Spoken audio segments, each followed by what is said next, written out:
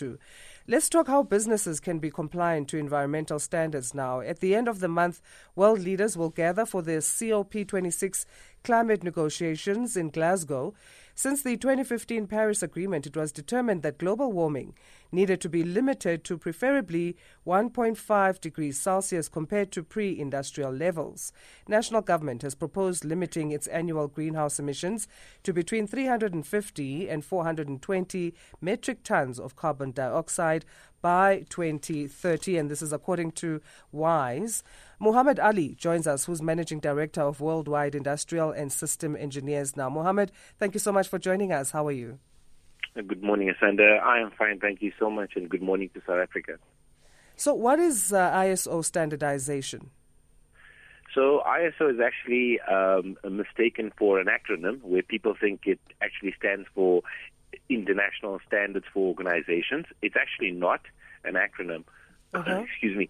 It stands for the International Organization for Standardization. So people then want to interpret it as, why do they call it ISO? Should it not be called IOS? Because we say it's International Organization for Standardization. And we need to understand that ISO is derived from the Greek word isosis, which means equal to. It was established in the late 1940s, and the reason behind that was to be able to assist in organizations being able to know what the mandate of standardization is. So to make it a little bit more clear, each and every country has a national standard.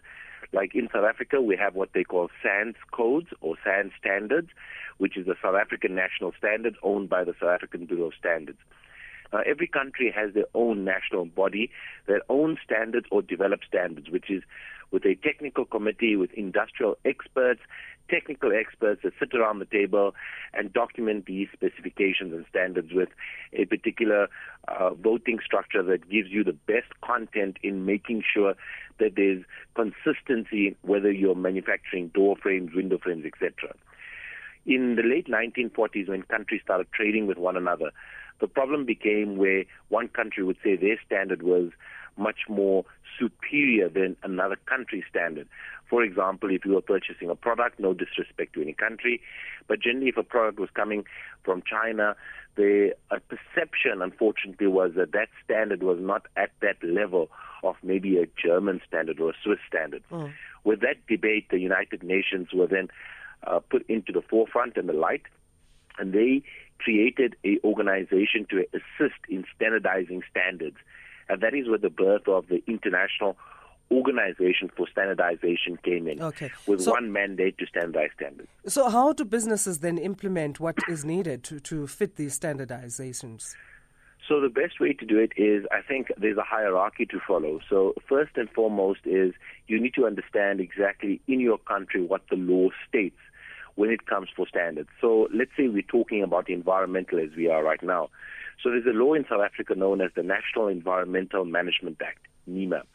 Now the act actually tells you what to do, from your air quality emissions to your water quality emissions to your particular waste management. But it just tells you what to do. The standards like the ISO 14001, which is the standard for creating an environmental management systems, gives you an indication of what policies to have, what procedures to have, what risk assessments to have, to be able to ensure that you are in control of your organization's processes to create a level of consistency to meet those legal requirements. And I think that is the key thing. It is a cultural attitude and change that's required to be able to try and assist in terms of making sure that we work together in reducing global warming. How do we get in touch? How do businesses get in touch with WISE, WWISE, and are you able to offer assistance within this regard? Yes, definitely. So you're most welcome to have a look at our website at wwise.co.za. We've got a comprehensive website with a lot of detail associated with what ISO 14001 is, what are the benefits for it, how do you go about implementing it, and generally for SMMEs as well as bigger or corporates, what the costs are to be able to implement this. The process is quite simple. you generally have to go with a gap assessment. Okay. The gap assessment is to just give you an indication of where you stand according to the law and the standard, and from there onwards, we work towards a program to help you close the gaps and implement the particular management system to change the culture of the organization to comply to legal requirements as well as conform to international standards. Thank you so much for joining us. Let's leave it there for now. We're completely out of time. So www.ise.co.za for more information. Muhammed Ali, Managing Director of Worldwide Industrial and System Engineers. Quote,